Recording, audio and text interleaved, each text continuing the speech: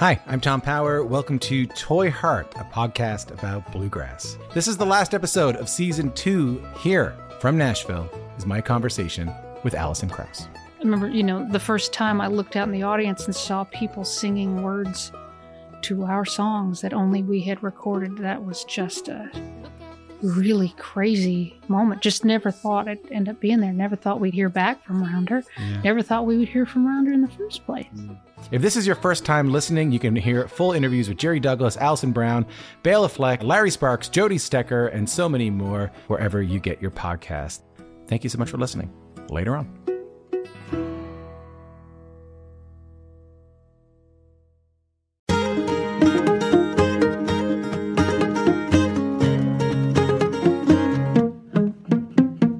It's Basic Folk, where we have honest conversations with folk musicians. It's Cindy. Hi. If you do a web search for Steve Tilston, most of the results will be about John Lennon. You see, Lennon wrote a letter to a young Steve offering him some advice, but Steve did not know about that letter until decades later. His story would eventually become the 2015 film Danny Collins, starring Al Pacino. Steve's talked about this subject probably 1,000 times, and it might be the biggest thing that defines his career. However, there is so much more to talk about with Steve. He's worked with folk legends Fairport Convention, Bert Jansch, Maggie Boyle, Chris Smither, and many more. His latest album, Such Times, has incredible energy and his signature British folk guitar playing. Steve talks about his partnership with the late Maggie Boyle and how she was instrumental in deepening his interest and knowledge of Irish music. He reflects on how his children's interest and careers in music have kept him engaged and involved. This is the 50th anniversary of Steve starting up in the music business. We talk about all this, and yes, we talk about the John Lennon letter too. We'll get to our conversation with Steve Tilston, but first, let's hear a clip of the new song Daylight Rising from Steve Tilston, and then we'll get to our conversation on Basic Folk.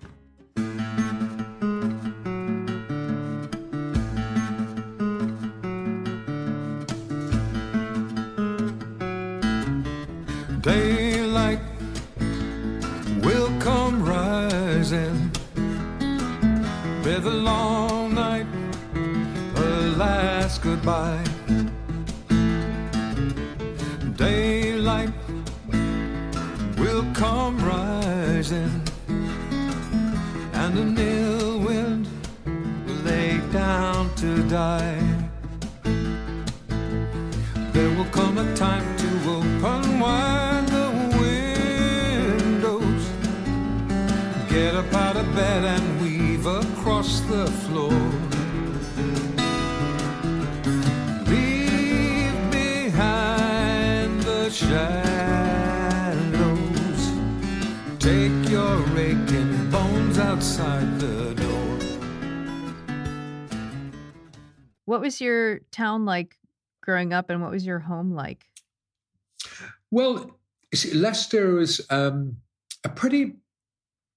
it's quite a wealthy town, but it's pretty nondescript, really. So it's really kind of the epitome of Middle England. And I was aware of, although I was very young when I left Liverpool, my dad was Welsh, you see, so we would go practically every other weekend. We'd go back to North Wales to spend time with the family there, and so there was always a feeling for me that although I lived in Leicester, I was from part of something else outside, and I think part of that Welsh heritage, and but Leicester. It had a great music scene. And I think it was because out of that kind of almost nondescript aspect, people tend to dream, I suppose, musical dreams. I know I did, sort of. And There was always a great music scene and some great players there. I mean, not a patch on Liverpool really, but even so, it's turned out some quite good musicians. And yeah, so but it was a place I wanted to. I knew I would leave there as soon as I was able to, And at the age of 20, I moved down to London because by then I knew that I wanted to be a professional musician, and I knew that to make it, in inverted commas, I'd have to move to London. That was the perceived way of doing things in those days. Nowadays, people don't really see it the same, but certainly. How far is Leicester from London? It's just over 100 miles, so it's not very far. Not in American terms, it's not. I want to hear more about what it was like to feel more Welsh than more. So I'm an American, obviously, so I don't exactly know the terminology, but Wales, it's my perception that it's a very special place, kind of outside of England. Yes, it's kind of it's on the west, and you see the Welsh were the original inhabitants of Britain before the Saxons came, and so the Brythonic Celtic people. And so, I mean, not that I was aware of that when I was a kid, but I just was aware that it was something other. I mean, I remember my grandmother, who was speaking Welsh for most of it, for her early life, taught me how to say Llanfair Pwlgwyn Geth go get Llwendro Pithlantiselio go go goch, which is the, and little things like that, just made me kind of feel That's a crazy language. Yeah, well, it's the original language of the British Isles, right up to Aberdeen, before the Scots came in. The Gaelic Scots came in from Ireland. So most of Britain was speaking Welsh, Brythonic, Celtic. So so it's kind of, and I suppose it was. My dad would kind of romance it quite a lot, especially when we crossed the border, and he would sort of start speaking with a kind of more of a sing-song Welsh accent, which to my mother's embarrassment.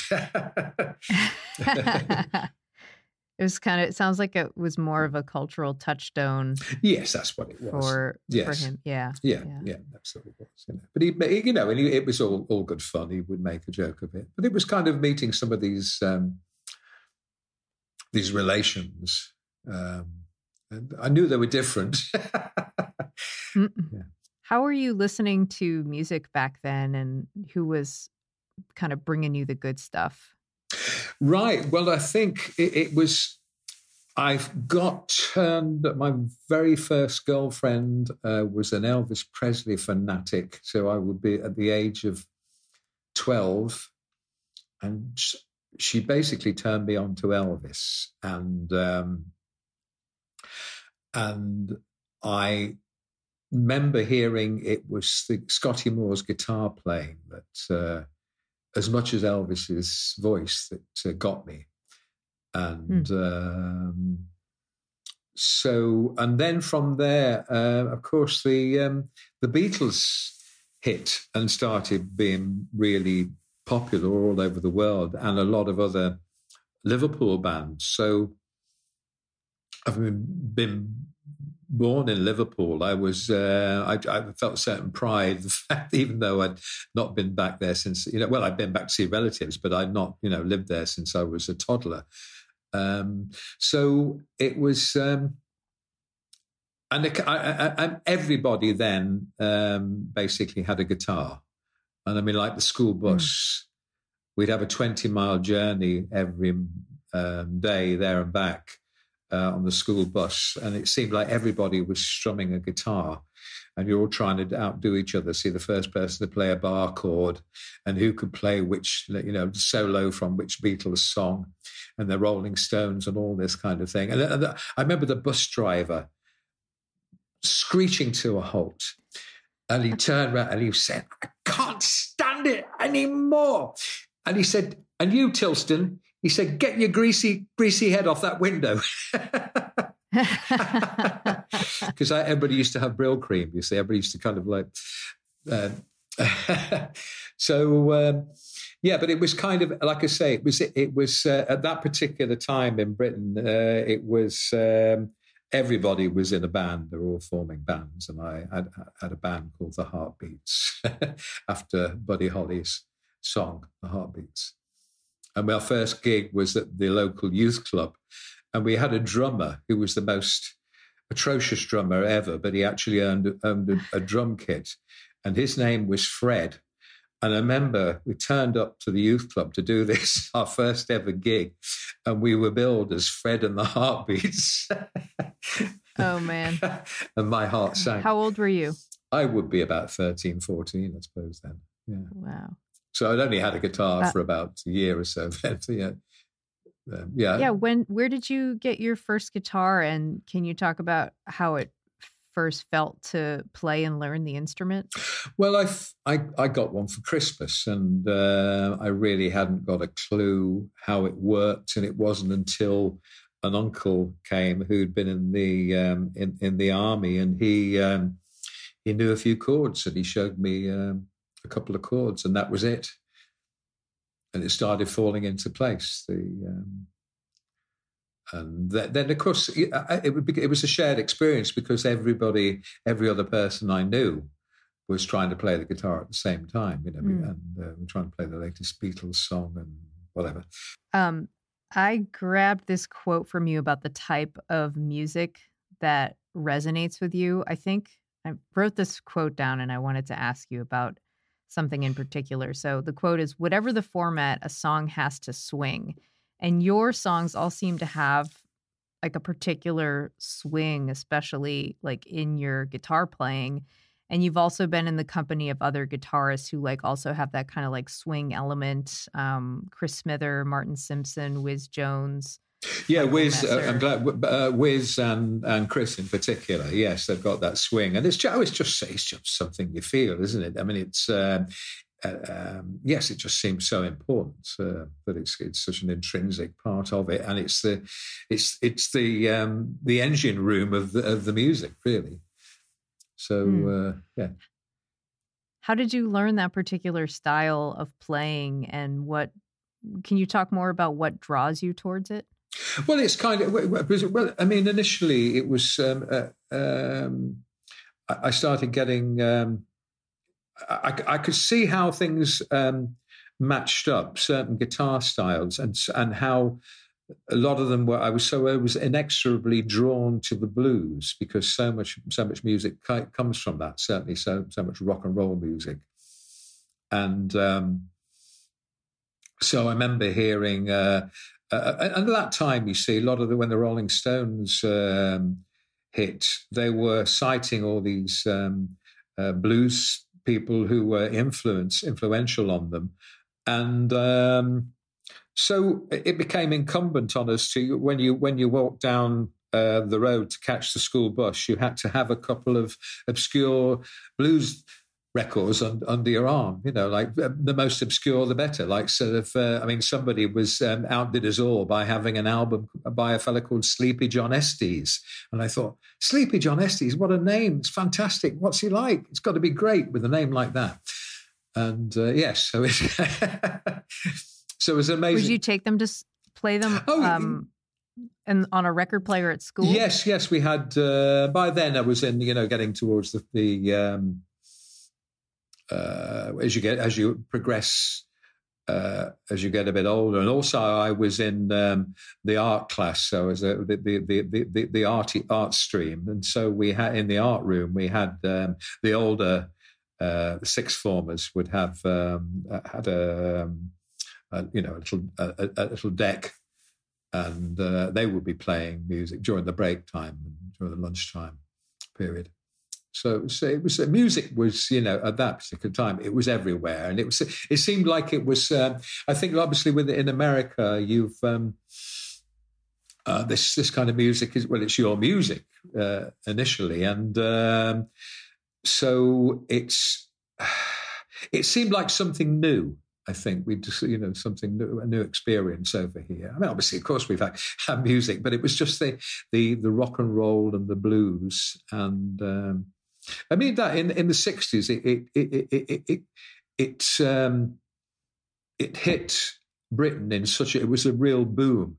And I think a lot of the black musicians were finding it difficult making a living in America, and so they were coming over to Britain and Europe and being treated as kings. And it was certainly Big Bill Broonzy, and then locally. I mean, later I remember we used to have these blues packages, and they would come every year, and there would be about a dozen acts.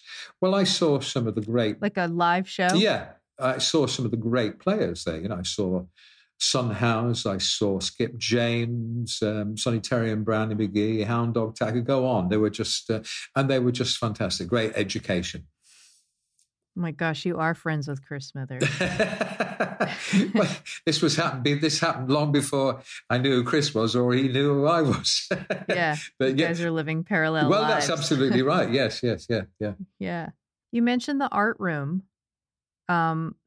You were working as a graphic designer before you decided to do music. That's right. Yes, when I left school, I was going to go to art college, but in the summer holidays, I was looking for a job, and I just applied to this an advertising agency that had a design studio, and it just so happened I applied, and there was a post going, and I just wanted a summer holiday job, and they said, "Well, it's a trainee. We need a trainee, permanent post." So, and they offered me what then I thought was almost like a king's ransom. So I took it, and I worked there from the age of 17 till 20. On reflection, I wish I'd gone to art college instead. But I was basically designing things like beer mats and for sale signs and biscuit boxes and things like that. It was, after a while, it was quite. I found it quite tedious, and I was then earning more money as a musician. I was starting to get booked, and one time I fell asleep on my desk as I was burning the candle at both ends, and this fella McLachlan, who became a famous cartoonist, he drew the outline of my head on my desk with Zs going up, like a succession of Zs coming out my nose. Zs. I get that. Yeah, sorry, Zs. Yeah, like you're sleeping. Yeah, Zs. Zs. Yeah.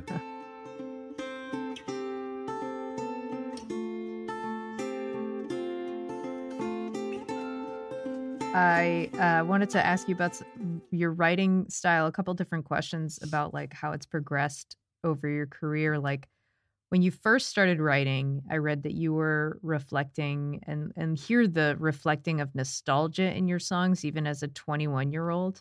How has your desire to be sentimental impacted your songwriting over the years? Well, it always creeps in, sentimentality, whether I like it or not.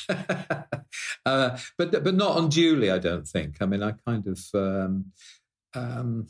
I'm still a sort of romantic at heart, but, I kind of... the age that I'm at now, I can't help being a little bit cynical about certain things.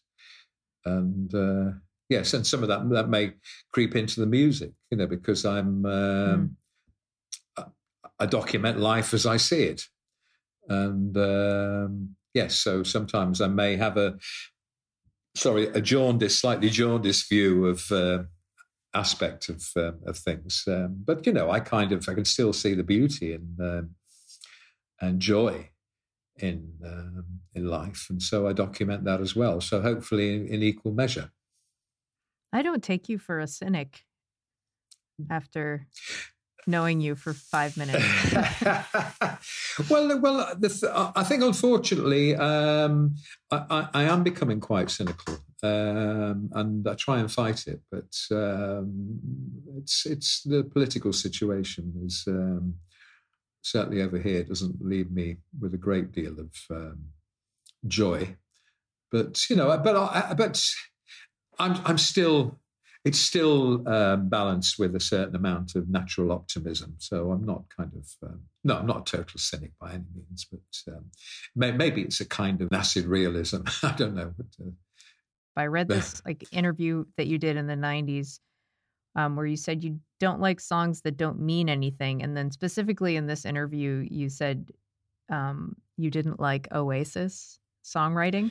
Is that what I said? And then you also, it was funny. You're like, I'm paraphrasing, but you're like, the songs don't mean anything. And then they get stuck in my head and I know they're going to make a lot of money, but I can't stand it.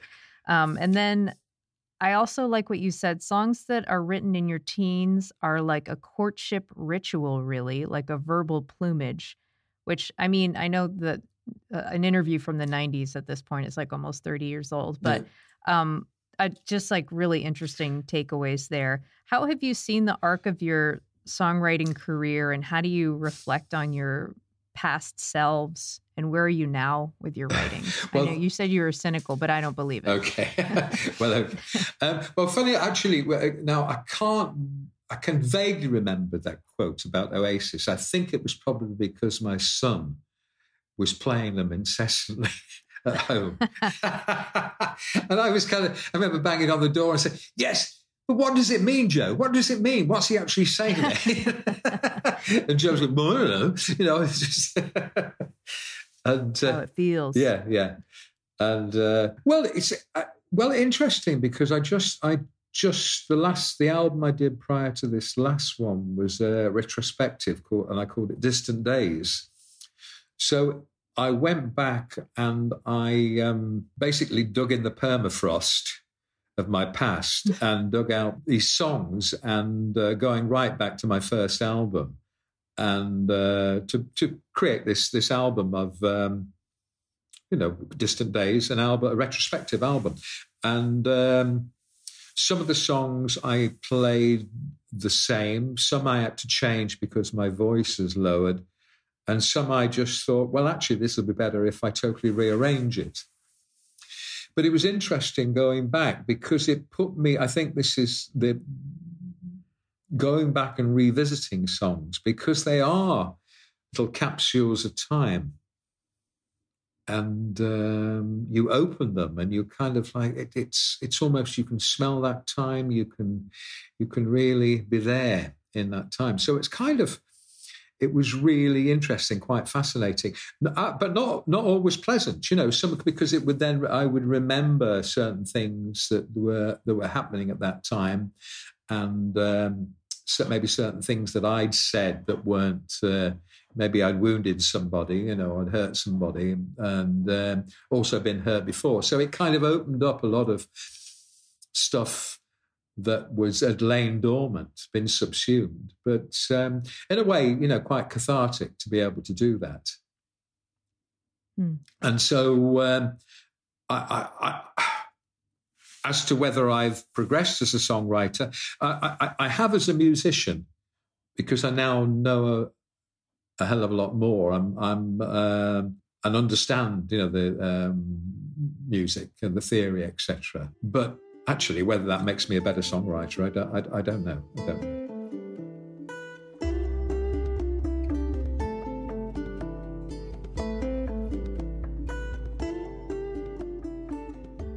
In 1972, after you released your second record, The Collection, I read that you ran away to fish mackerel in the West Country. Yeah, I did. Which I need a translation for what that was. Right, okay.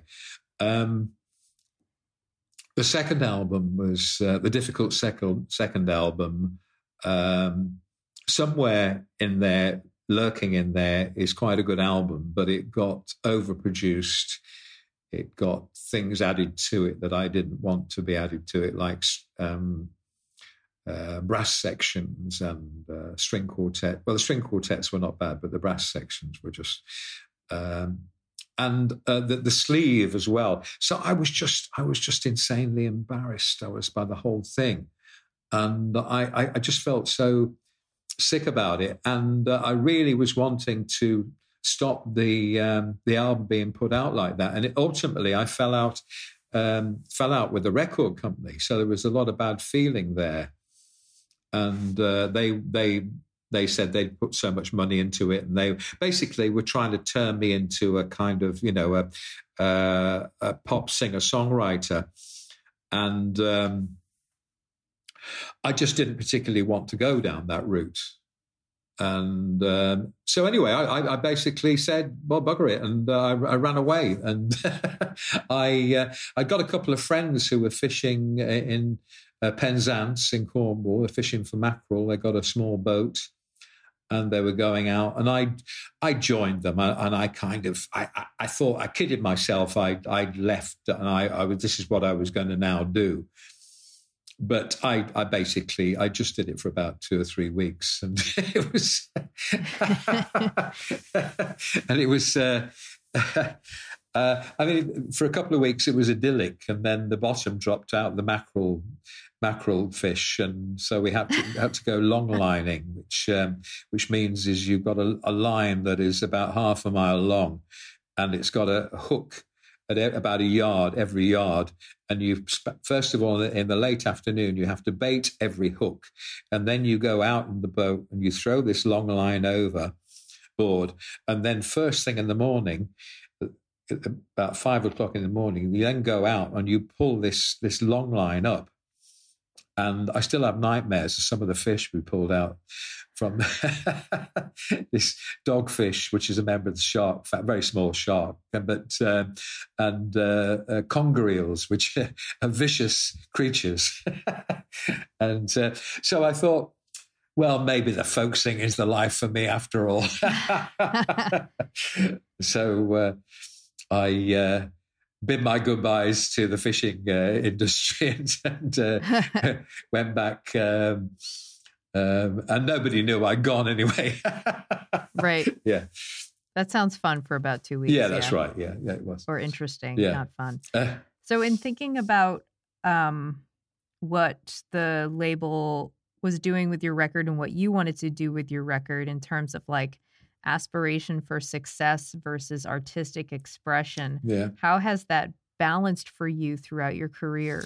Well, in fact, that was a salutary lesson, that album. And so I basically said to myself, I promised myself I would never be put in that situation again, that I would always have control over what was released and what the music I made, and that's how it's been really. And I'd be honest, be true to say that I've not really kind of experienced great wealth and riches and success. But on the other hand, I've always been my own man, and I've managed to make a living at it, and I wouldn't change it for the world.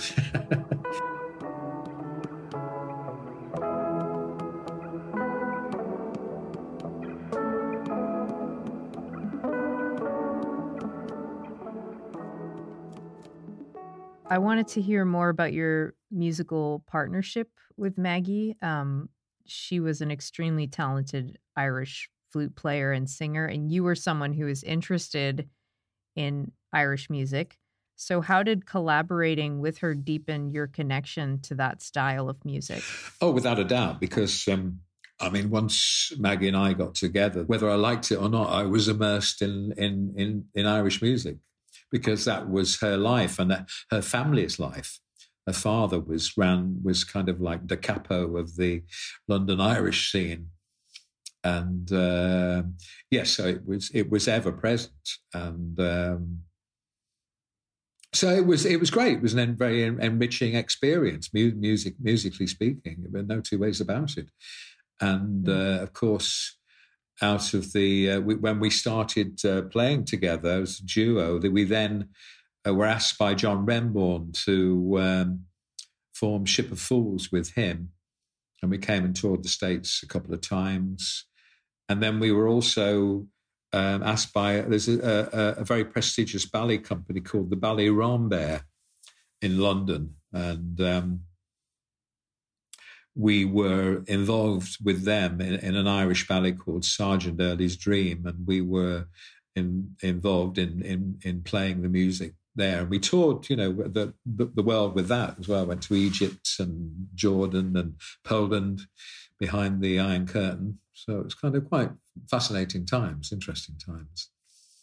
So, yes, which wouldn't have happened. Wouldn't have happened unless I'd, without that connection that, through Maggie Boyle and all the musicians I met, the Irish musicians. So, how did being around all of that Irish music maybe change you as a musician, whether it be your writing or your playing? Well, it did, without a doubt, because I was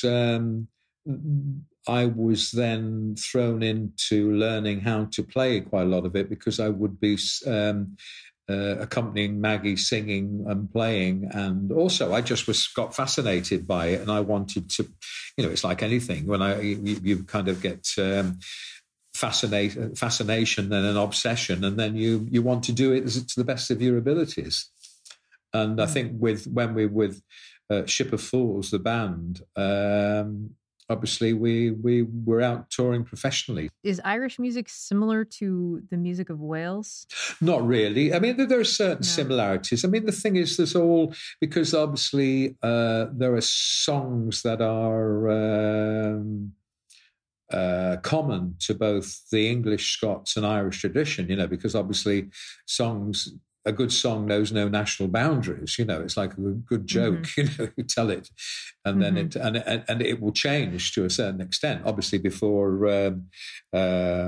recording devices were invented, so that you would get a variation. So it was like, and it's obviously like how American music came about with. So a lot of the British and Irish music that was taken over to the States obviously developed its own flavour, because they'd lost the original reference point, other than the words and the initial tune. But I mean, obviously the playing, the style of playing would change quite drastically.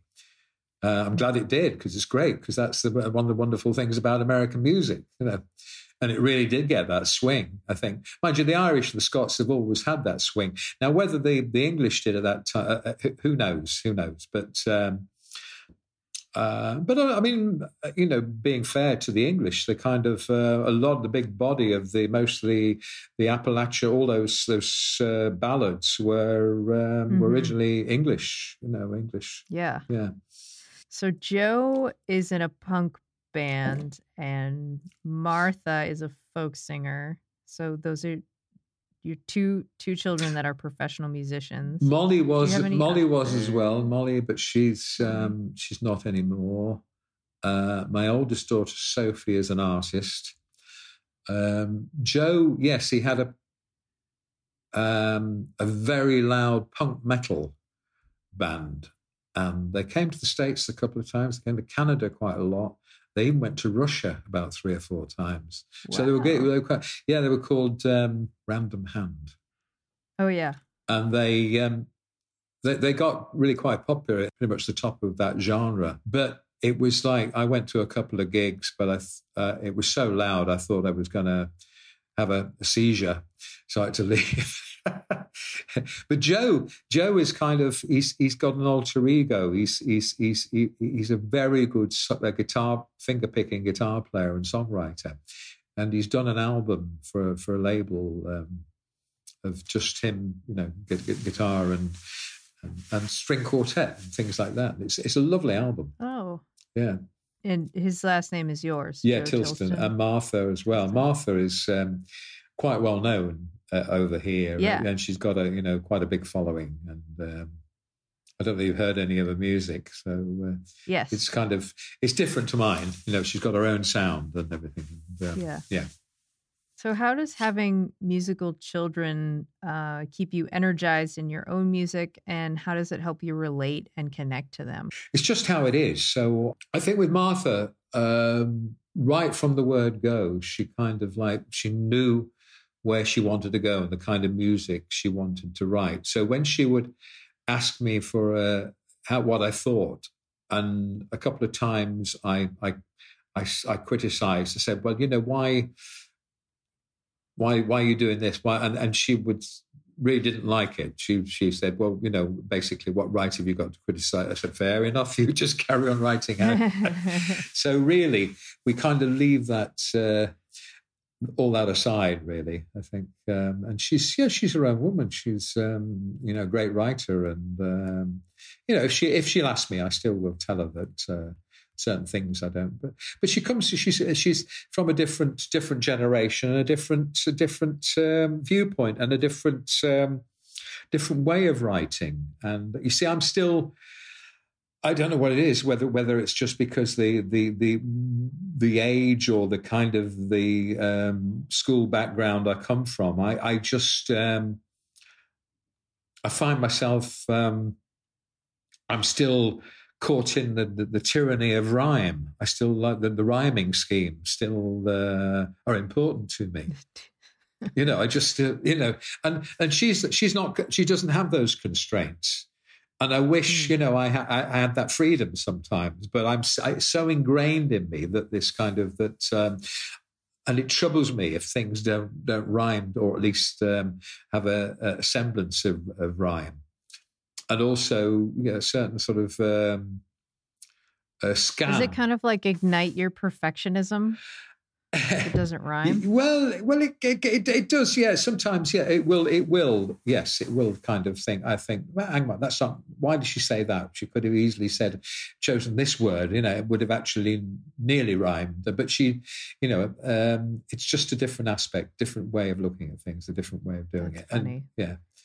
So. That's hilarious. Don't you dare tell her I told you so. I won't. Yeah. Secret safe. No one will know.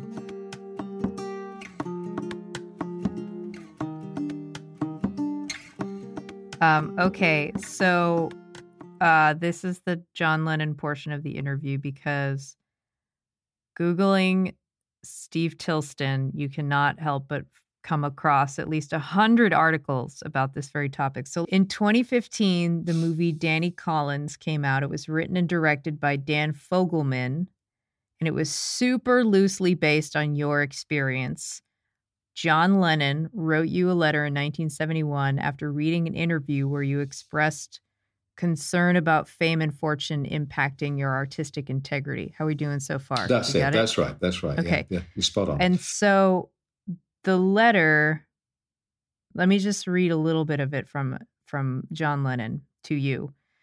Being rich doesn't change your experience in the way you think. The only difference basically is that you don't have to worry about money. Everything is the same as anybody's. I know I've been rich and poor, and so has Yoko. So what do you think of that? Love, John and Yoko. I skipped a couple lines, but so you did not know about this letter until 2005. You talked about it in a 2010 interview that Dan, the director and writer of the movie, read. He then contacted you and asked if he could make it into a film, except your character would basically be the total opposite of you. So Al Pacino plays this corny rock star whose life has completely been changed by fame, drugs, women, terrible things. Anyways, lovely film. There is a whole lot to process in that whole story. So I have a couple questions. Sure. Thank you for bearing with me retelling that story. Sure you've heard it a million times. Not this week. Not this week. About the John Lennon letter. So you were at first you were understandably irritated when you found out about it, but then you came to the conclusion that your life would have probably been the same had you gotten the letter in 1971 instead of learning about it in 2005. Can you talk about the cycle of emotions you felt during that time, about your life, your music, your career, and how you worked to that conclusion that, you know what, it probably would have been the same had I gotten this letter? Okay. When I first was contacted by this bloke, this fellow in the States who'd bought this letter, and he wanted me to verify it.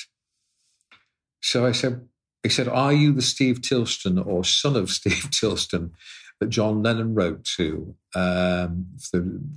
something about Zigzag magazine. And so I thought, what Zigzag magazine? What's this? So I said, well, I did an interview for, he said in 1971, I did an interview for Zigzag in 1971. Tell me more. And he didn't know that you didn't know about it. That's right, yeah. So I think then he thought, this could be dodgy. You know, what's maybe I want the record, want the letter back. I don't know. So he went quiet, and I said, look. So I sent him this email and said, look, I don't want the letter, but I would like to, see a copy of it. And can you, because obviously it's you've kind of whetted my appetite to the nth degree. Can you? So then straight away back came this perfect copy, of course, electronic copy of this. And I couldn't believe it because it was, sure enough, it was the real deal. And not only that, but John Lennon must have spent the whole afternoon writing it and colouring in and doing little doodles and things on this letter. And in fact, Dan Fogelman had dinner with Yoko Ono, and she remembered him doing that letter, which is amazing. Oh, wow. Yeah. Anyway, so when I found out about this, I started thinking, well, what's happened here? Somebody has obviously not told me about it. They've received this thing at Zigzag magazine and they've sold it on, and somebody's made a nice piece of change somewhere along the line. And I'm not, it is my property. But so I then rang the person who I thought was responsible, and sure enough, I could tell by the way he wasn't expecting me to ring him out of the blue, and I could tell he tried to backtrack, but I knew that I said, well, I want you to compose yourself, and I'm going to ring you back in a week's time. And anyway, I did. And in the succeeding, in that week, I found out that he got a bit of a heart condition. So I thought, oh God, no, I don't want a guy responsible for giving him a heart attack or anything like that. So anyway. Jeez. So, I'd written this novel, a historical novel, and I was looking for somebody to review it, and a journalist friend, had put me in touch with somebody at this a British newspaper called the Daily Telegraph, and they interviewed me about the book and everything. They said, well, it's all very well, but we need something to hang this on. And I said, anything sort of happened recently that's kind of interesting? I said, well, there was this John Lennon letter. And of course, straight away, the whole thing became about John Lennon. And there was only a tiny little bit about my book. Right. And also a book. Yeah. Yeah, that's right. So anyway, so then it became, it got a hell of a, that was the first time it went sort of global. And obviously Dan Fogelman must have read all about this, and it gave him the idea of making this film and using this device whereby a young artist a letter is written to him from John Lennon, but he doesn't get for 30 odd years. And that was the only real similarity really between, my life. As you said before, I mean, Al Pacino plays this kind of like Las Vegas style crooner. And yeah, I'm obviously not that kind of musician, but no. And he's obviously, he's been successful as regards wealth beyond the dreams of avarice, so it's not remotely like my life at all. He had a bunch of horns on all of his albums. Yes. Yes. So anyway, that's right. And a bunch of horns. Yeah, absolutely. And but it was Dan was very gracious and tied me in and on part of the action with the film and the part and monetary action, and it was great. So I made a bit of money and got to meet Al Pacino. So I didn't meet Lennon, but I met Al Pacino. I mean, the thing is, Obviously, when I saw the letter and I saw that it was kind of written, it was like an older brother. This kind of it was like a sort of bit of advice, like an older brother's advice. And also, he'd included his home telephone number, which I thought was so poignant, because my first inclination was to reach for the phone, but of course, the poor man had been dead for so long, and when I got it, I was actually older than he was. Yeah. So it was a strange feeling, very strange feeling. And but quite honestly, if I had the letter, then it wouldn't really have been much of a story, and the film would have been made, and so it would have been like a footnote. Yes, I mean, obviously, as you intimated, there were 1,000 what ifs. What if I'd rung him? What if if I got it on time? And what if I'd, because I did have a brass neck. I was not backwards at coming forwards, as they say. I would have. Wait, hold on. What does it mean to have a brass neck? It means I was not terribly shy about,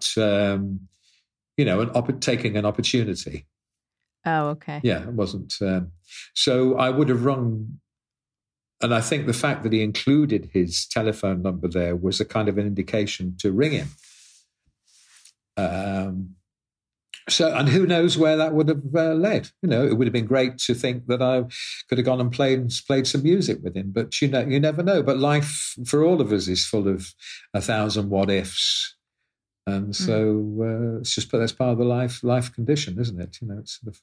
So he was 30 years old when he wrote that letter, right. And you were 21. That's right. Yeah. Just has a whole lot of. Like, it's either there's a whole lot of self-confidence in what he's writing, or he read your interview and he maybe was like bothered by the fact that maybe, bothered by an inkling that like fame and fortune could have changed his artistic integrity. That's right. Yes. There's two ways of reading it. Yes. Either he was troubled. He thought that, now, whether it was also because the Liverpool connection, maybe, because I think they kind of that article mentions the fact that I was born in Liverpool. So maybe there's a kind of, maybe that's why he made the connection.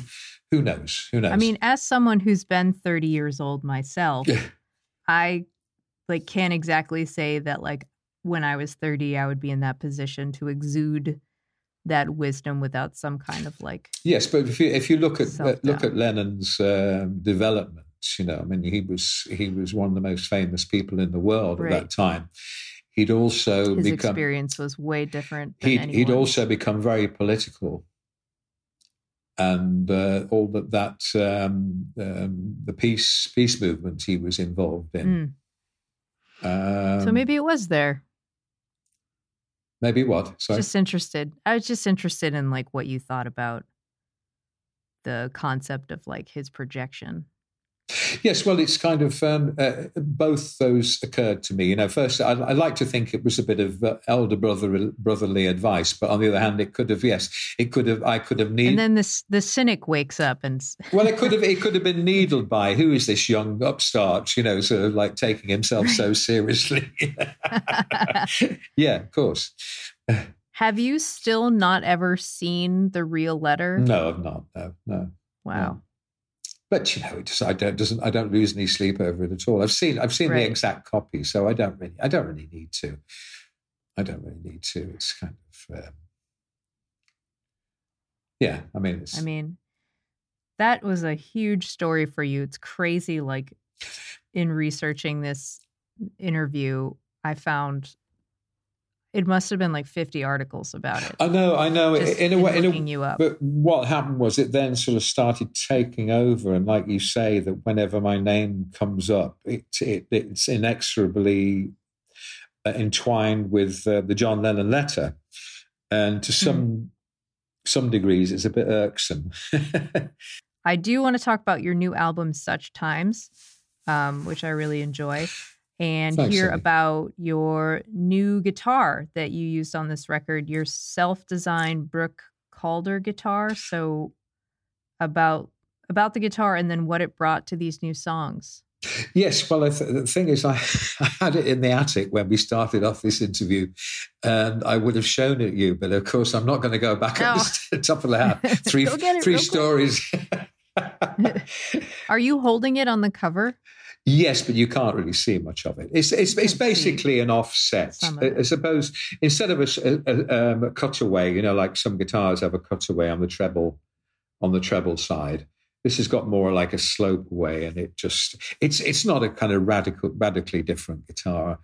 And I don't know why they made so much of it, but the record company, but obviously they mentioned it on the actual sleeve, and yeah, it's great. You made it seem like you were over the moon about this. Oh well, I am over the moon. It's a lovely guitar. It's a lovely guitar, but it's not sort of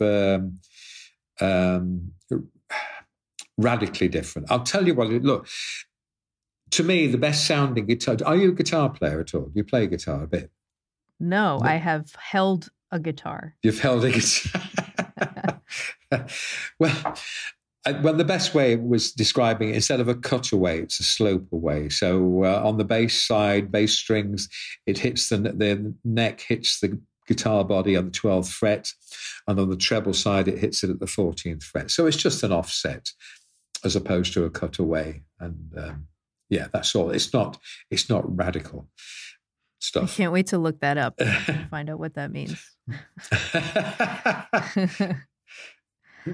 You are now 50 years into your career. How does it feel now to release new music versus at other points in your career?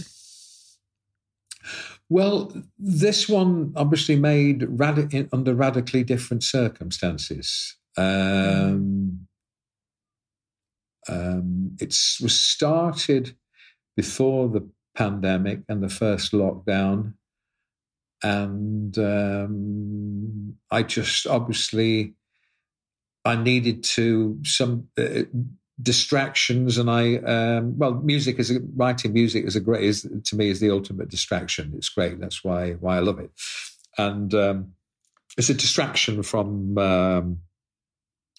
whatever you want to say, boredom, extraneous frustrations and things. It's so you're in your own world. Global trauma. Yeah. Well, yes. Yeah. But I mean, unless you choose to write about that, obviously. Right then. Yeah. Diving right in. Yeah, absolutely. Diving right in. Yeah.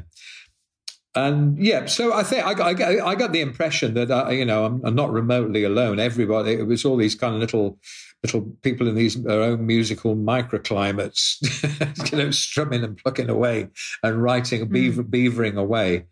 And yes, because it's what was happening out there, what is still happening out there is pretty horrendous, isn't it? So it's and so to be able to kind of still write music and to be able to record it under sort of certain, as I say, constraints.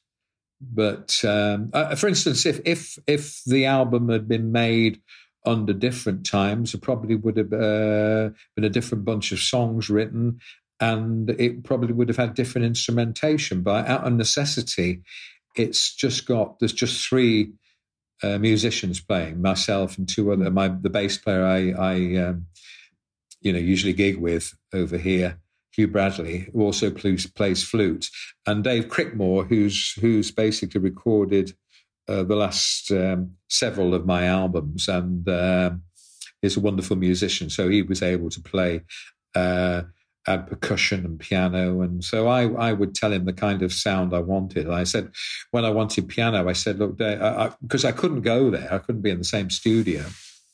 But I said, look, I want you to play the piano, but I want you to play it almost like a rhythm instrument. I don't want you to play really anything fancy. So you let the guitar do the fancy stuff and the piano just underpin that, almost like a rhythm guitar, which he did, and it sort of works a treat. And he's had some nice subtle percussion and with a string bass and flute and a few extra, just harmony vocals, and that's it. With the pandemic, can you explain what the process of recording this record looked like? You're talking about it a little bit of not being in the same studio. Yes, because what happened was I've been recording. Dave Crickmore had a studio in his basement, and it's quite a small space, and so that was just not remotely permissible or desirable to go and in that small space with and record with somebody. I have another quote of yours where you said, "I honestly can't think of anything I'd rather be than a nomadic musician." So how has it been like for you to not be able to tour this past year? And what are some surprising things you've discovered about yourself? Well, it's been very frustrating, but in lots of ways. But on the other hand, it's kind of I'm blessed that I live in a lovely part of the world, in Yorkshire, in Hebden Bridge, and I'm in the hills, the Pennine Hills, and I'm able to get up out of my back garden, just go up on the moor, and then onto the tops of the hills, and it's just quite spiritual. It's beautiful up there. It's been a great. It's been so every day practically. We go for walks, and so I've had to readjust my life quite a lot. I mean, I used to walk. I've always walked a lot, and rambled and or hiked. I think, but so I've missed the. Going out on the road and performing, yeah, it's been a big part of my life. But I think I'm sort of old enough to be able to make the mental adjustment and sort of realise that this is the state, this is the situation we're in, and not to whinge about it, not to just to kind of like go, because this will pass, hopefully, and when I get out back again on the road, I will enjoy it even more, I think, and so I'm still practice a lot, still play a lot, still trying to keep myself match fit, and it's so it gives me something to kind of focus on. Well, before we wrap up, will you do the lightning round? Yes, of course. Yes. All right. Okay. What was the first song you learned on the guitar? Deep in the Heart of Texas. That was what my uncle. It's the only song my uncle could play. He showed me it. I was pretty sure you were going to say a Beatles song, but I like that answer. Well, yeah, because the first dun dun dun dun dun dun dun, like the open strings on the inside of the guitar. Right. Yeah. Dogs or cats or something else? I've had cats and dogs when I was younger. My daughter's got this delightful dog that I take out walking, and I'm kind of in love with it, although I don't tell her that. And What kind of dog is it? It's it's called it's a cockapoo. And it's the kind of dog I never thought I would like. It's a cross between a cocker spaniel and a poodle. I keep saying to her that maybe I'll get a dog when they learn to clean up their own mess. But Who was your first celebrity crush? I used to love the voice of Doris Day. Oh. Honestly, I really did. Yeah, I did. Who is the nicest musician you've ever met? Nicest musician I've ever met. I think Ralph McTell. Yeah. Chris is good as well. Chris is a good guy. Chris Smither is very nice. Yeah. Before I met him, I did not think he was going to be as nice as he was. No, he's just great. Just because he's so great. Yeah. Anyways, first album you bought with your own money? It was Bringing It All Back Home, Bob Dylan. Nice. Yeah. What was your first concert? The first ever concert was I was taken to see Jesse Fuller, the man who the one man band at the Il Rondo in Leicester. He wrote San Francisco Bay Blues, and he had his own drum on, and he would kick with a thing called a fiddler, and would play a bass, and he'd play this 12-string guitar and have harmonicas and things. Beatles or the Rolling Stones? Well, I have to say the Beatles, because obviously from Liverpool and with the Lennon thing as well. But I just... Right. It's your personal brand. Well, yes, but I still love the Stones. I think the Stones, and they're still going, and they can still swing to buggery, rock and roll. They can just fantastic, yeah. Great. And they're in their 80s nearly, aren't they, I think? Yeah. Flying or invisibility? Flying or invisibility? No, I'm not. Flying, I think. I quite enjoy flying now. And if I know I'm going to somewhere exotic, I went through a period of not liking flying. When does that end? Because I'm in that period now. Well, it's interesting. So somebody said to me that they said, are you au fait with this Arab proverb that cowards die 1,000 deaths? And I thought, my God, yes, and that cured me. But I think what in actual fact, no, what it was I was fine when I was a young man. When I started having children, then all of a sudden different things came into play, and whenever I would fly, it was a different aspect. But now I enjoy it. Here's the last question. Where's the most beautiful place you've ever visited? The place I would love to go back to is the Grand Canyon. But the place I would love to see is Canyon de Chelly. We didn't get to see that when we did the trip of the Southwest. But I'd love to see the Grand Canyon again. Yeah.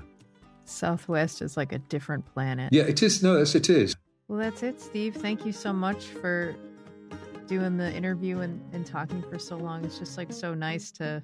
Oh, pleasure. Let's hope it all came. Yes, and you, Cindy. Thanks for doing your homework as well. Chris said you were good. He said you'd be on the ball. Well, that's awesome. Yeah. Well, I'll see you at Club Passim. Yes, I hope so. Be lovely. Be very nice. Yeah. Basic Folk this week was produced by Eric Norwood. Basic Folk is on the American Songwriter Podcast Network. Alex Stanton of Townspeople composes our music. You can find Basic Folk wherever you get podcasts and at cindyhouse.net. And please share this episode if you liked it. It'd be so helpful. All right. Okay. Talk to you later. Bye.